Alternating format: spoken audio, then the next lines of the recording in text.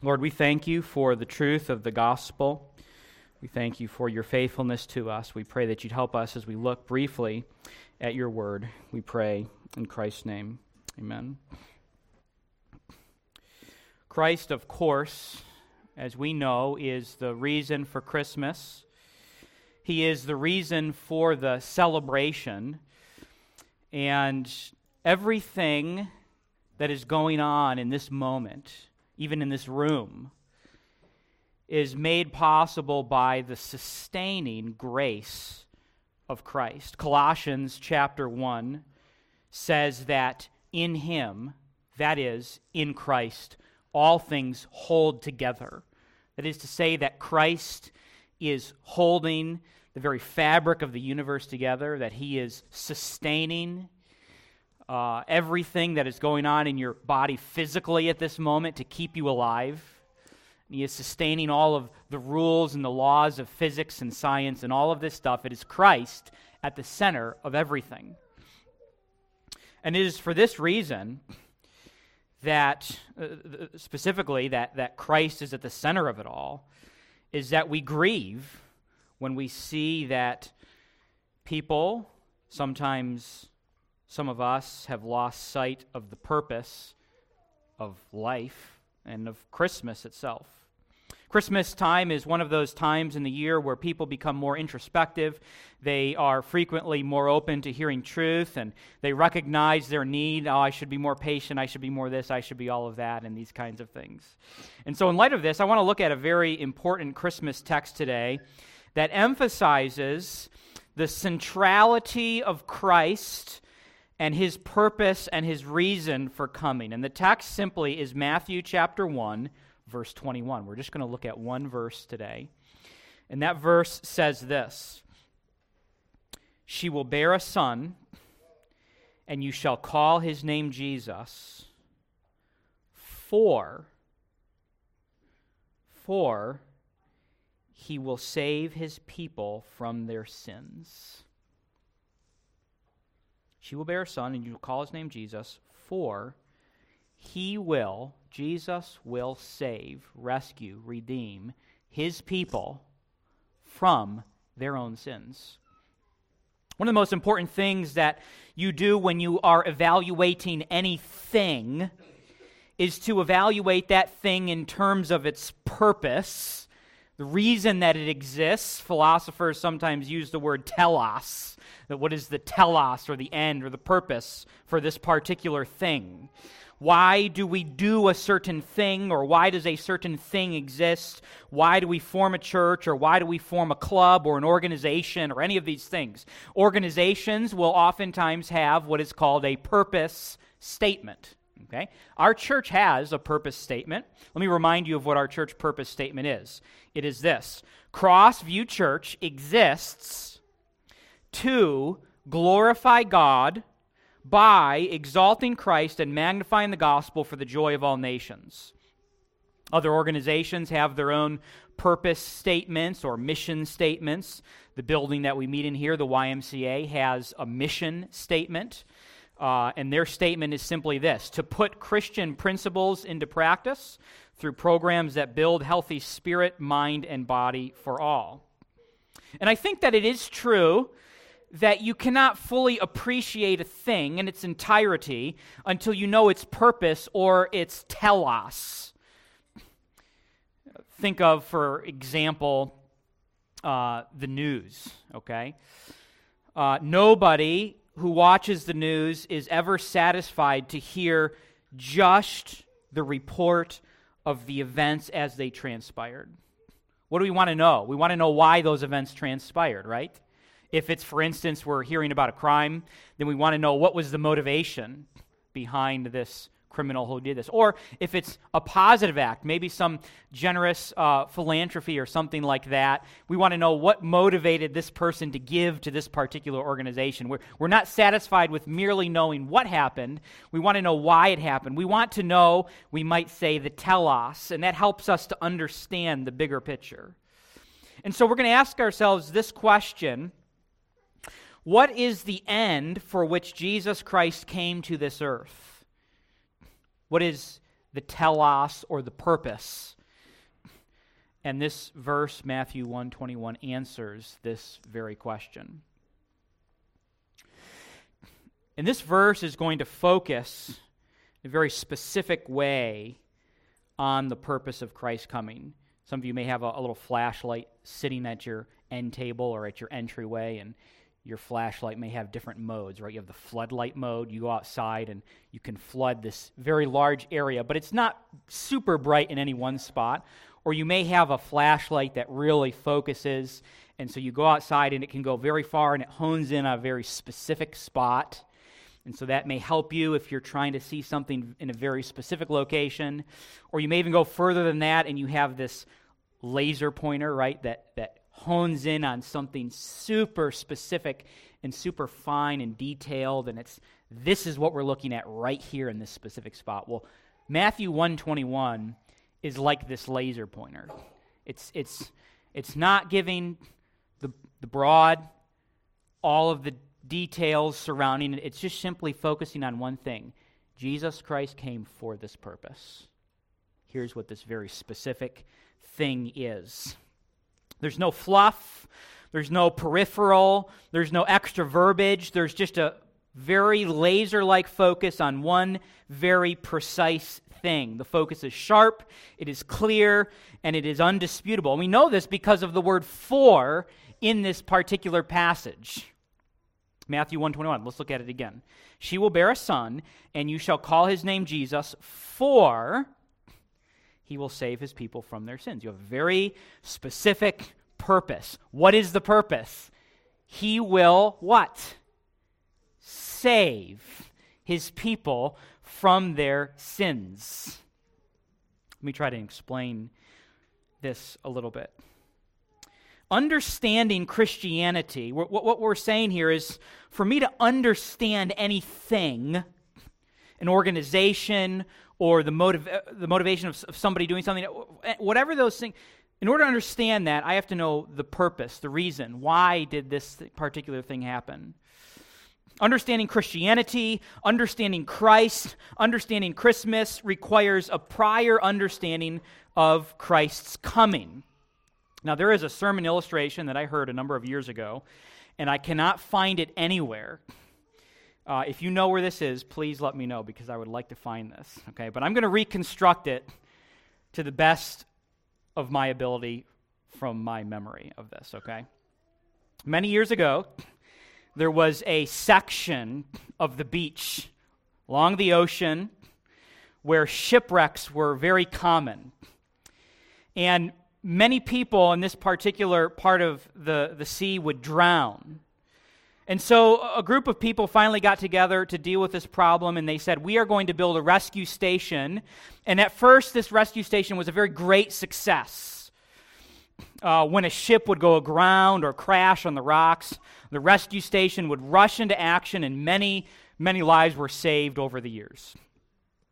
But after this rescue station had been in operation for several years, as the people would come and to the rescue station, they began to notice that things had kind of fallen apart a little bit, and there weren't really many decorations, and the ones that were there were kind of dated, and the paint was chipping, and so they started to fix these things. And we don't have the most comfortable furniture here. I mean, we've got to wait around all day long for someone to wreck, and so let's get some nicer furniture in here, and let's kind of make this place very nice. And one thing led to another, and after several years, the rescue station slowly became a rescue station no longer. It became a community gathering place as they began to make it more entertaining, and as they began to make it better and improve upon this, so that it was very comfortable.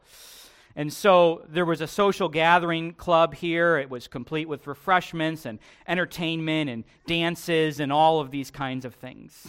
And one day, over the radio came a call for help, and nobody knew what to do. They went throughout the whole building and realized that all the rescue gear had been carelessly thrown into the basement, and they couldn't sort it out and didn't know what to do. And that ship that had crashed on the rocks, everybody who was on that ship perished. And so somebody had an idea, and they said, we should really build a rescue station to save these people. And so the community got to work, and they found a spot a little bit north on the shore here, and they built a rescue station. And they built this, and after a number of years, it had saved many, many lives. But after so many years, the same thing happened again. And this one was no longer being used as a rescue station. Until eventually, if you were to go up and down the entire shore, there were rescue stations scattered up and down that shoreline. Buildings that used to be rescue stations but were repurposed. Some of them were restaurants, others were community gathering places, and so on and so forth, but none of them were actual rescue stations.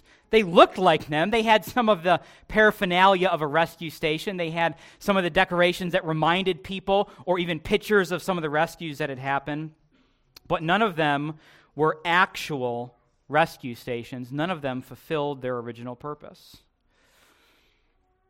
And the point for us is obvious. Christmas, and I'm going to broaden this out to something more than just a Christmas message here for a moment, but Christianity in popular culture has lost its meaning to our culture precisely because we've lost our purpose. What even does the church exist for anymore? Does anybody know the answer to that question? And if you were to go and poll church after church after church, even in our own community, you would get very radically different answers on why they exist. And so let's go back to Christmas. Let's not focus so broadly anymore. Let's come back to Christmas. What is the purpose? What is the reason? Why does Christmas, the celebration, exist? You may have the decorator perspective, right? And Christmas is all about the lights and the trees and the snow falling and Nat King Cole playing in the background, right? None of these things are bad. I'm not saying that. I enjoy to sit down in the house and watch the snow fall and all of this kind of stuff. Those things are beautiful and they're wonderful and they're glorious, but those things themselves, in and of themselves and for themselves, are not the purpose for which Christ came. Christ did not come so that you could sit in front of a fireplace with hot chocolate and marshmallows and watch the snow fall and listen to Christmas music. I'm not saying that's at cross purposes with Christianity. We can enjoy life, okay? But I'm saying that specific reason is not the reason that Christ has come. You might have the family perspective where Christ is all about being with family and eating Christmas cookies and opening presents together. And again, all of these things are wonderful and beautiful and full of joy. And I hope that you do these kinds of things. But those things themselves, that's not the end purpose. Somebody sent me an excerpt from a kids' Christmas activity book. And the book was distributed by a local church here in Wayne County. And it says that Christmas is not about getting, but about giving. And we should think about ways that we can give back to our community. And one of the suggestions on this list of ways in which we can be about Christmas by being giving was to return stray carts in the grocery store parking lot back to the store. Okay? Now, I hope that you don't leave those. That's a little bit annoying when people leave carts all over the parking lot, okay? We can take those back, okay? It takes 15 seconds to do that, all right?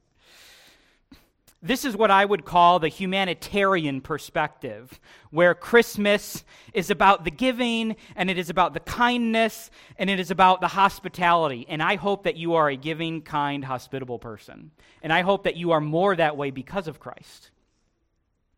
And I hope that you serve others, but returning stray carts at the grocery store is not the purpose for which Christ came. You see, what we have created in our culture is we have the structure, but we don't have any of the insides, like that rescue station. There might be some rope hanging on the wall, and it looks nice. It almost looks decorative to have this thing of rope hanging on the wall, or this life preserver over here. We have many, in our churches, we have many of the right words that we say. We talk with the right verbiage, and we have Bibles, and we have songs that mention Christ. But is there anything that is left of the purpose for which Christ came in our churches and in our lives? The centerpiece of that. You may imagine that you have a wedding celebration and that you have included everything at this celebration. The wedding coordinator has included everything, and you have all of the catering set up, and you have all the decorations set up, and all the musicians are there, and all the decorations are there, but then somebody forgot to inform the bride and groom where it was and when it was. And it's not that the catering is bad. That's not what we're saying. It's not that the guests are bad. It's not that the decorations are bad. But it's that they are shallow and meaningless without the bride and groom.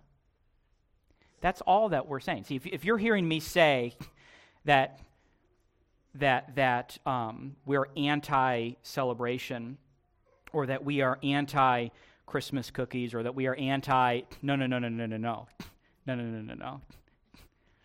It's those things are good, but they are shallow without the core. That they're meaningless without Christ.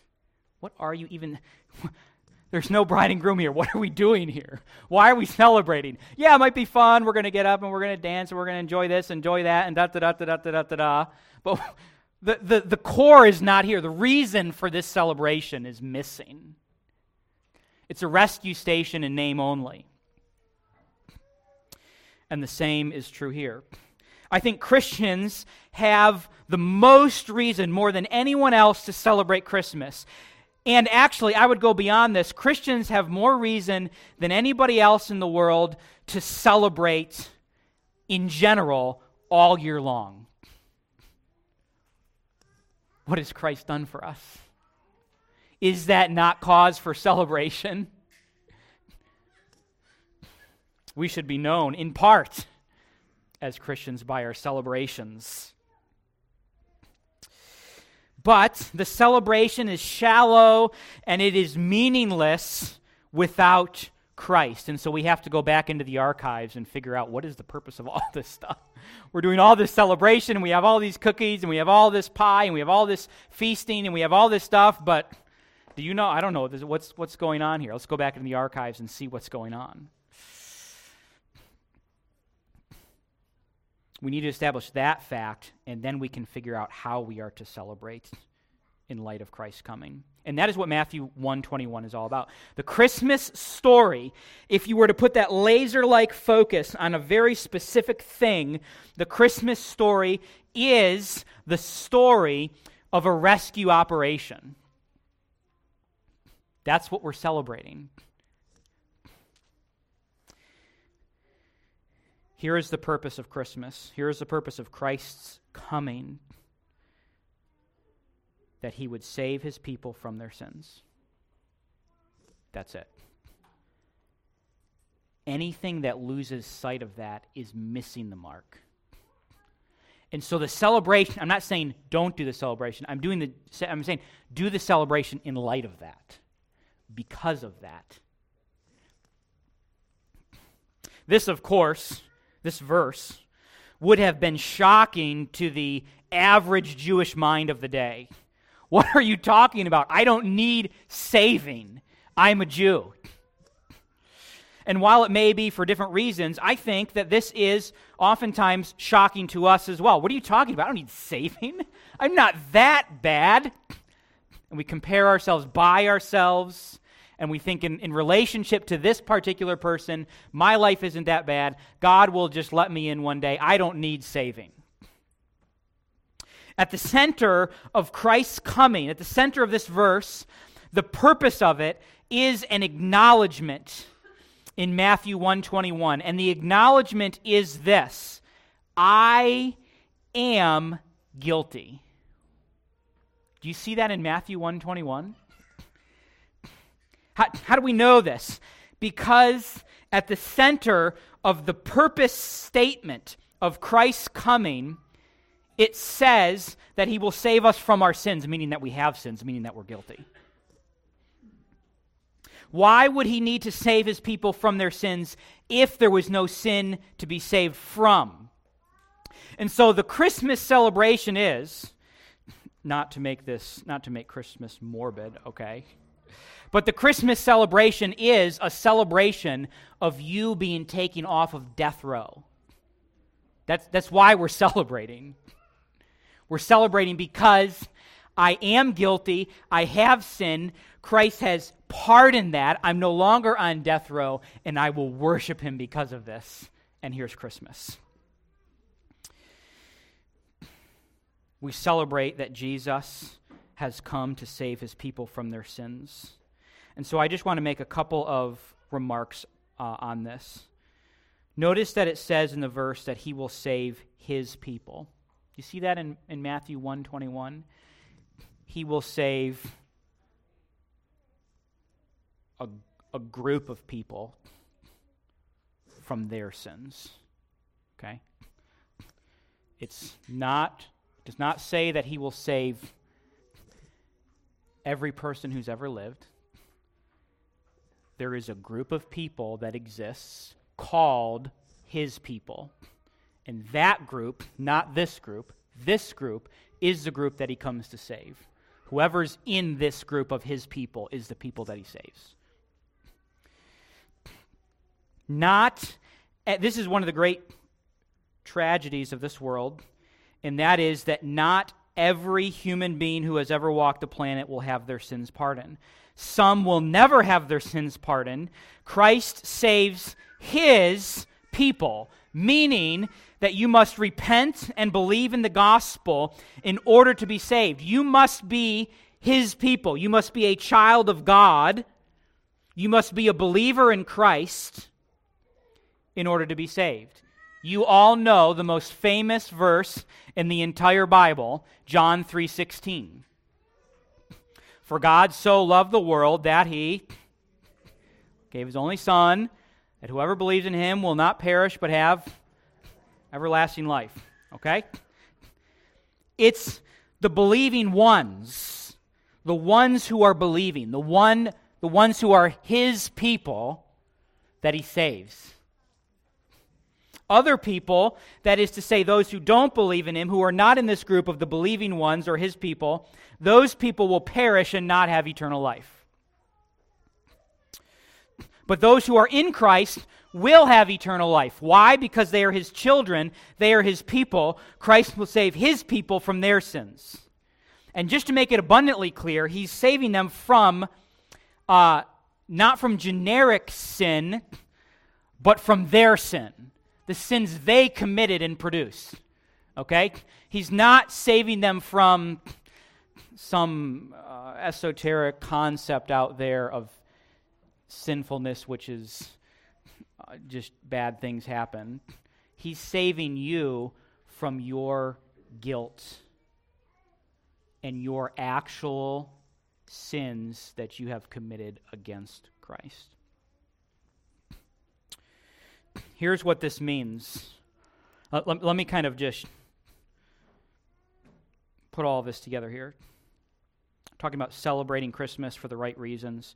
We're talking about focusing in on the purpose of Christ's coming. You might be celebrating Christmas, but you might not be in on the celebration.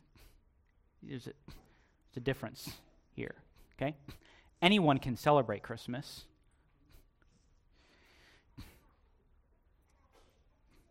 I'm not seeking to take the celebration away.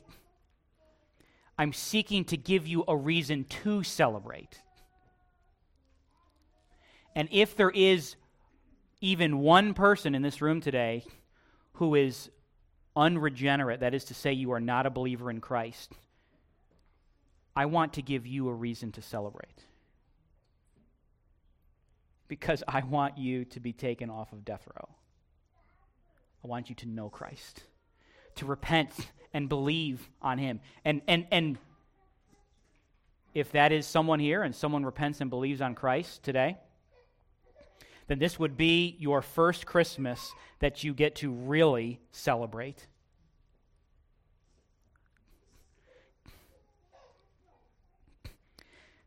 I'm not saying remove the celebration. I'm saying increase the celebration. Rejoice louder. Bring out more Christmas cookies, okay? Let's celebrate. But I'm saying do those things because you have something to celebrate, because your sins are forgiven. What does this mean? Well, first, this means this, that you must run to the gospel through repentance and faith towards Christ. That's first, because otherwise, if you don't repent and believe on Christ, then you are celebrating someone else's victory, someone else's pardon, while you're still sitting on death row. If you don't know Christ as Savior, repent and believe. I will make time after the service today to talk to anyone who is not a believer in Christ. That's the first thing. Secondly, we need to understand the central purpose of Christ's coming and not lose that from our minds. All these other things are great and good and wonderful, but just keep the laser-like focus that Jesus Christ came for the express purpose and express intention of saving his people from their sins. That's why he came. And third application is celebrate. Feast. Laugh. Celebrate because you've been pardoned. Celebrate for the right reasons. And keep Christmas in line with the reason that it's here, that it exists. It's because of Christ, for his glory, and for our good. Thank you, God, for today and your grace. We thank you for the gospel and pray that you'd help us to go encouraged. Thank you for your just providence and all that you've done in our lives. We thank you in Christ's name. Amen.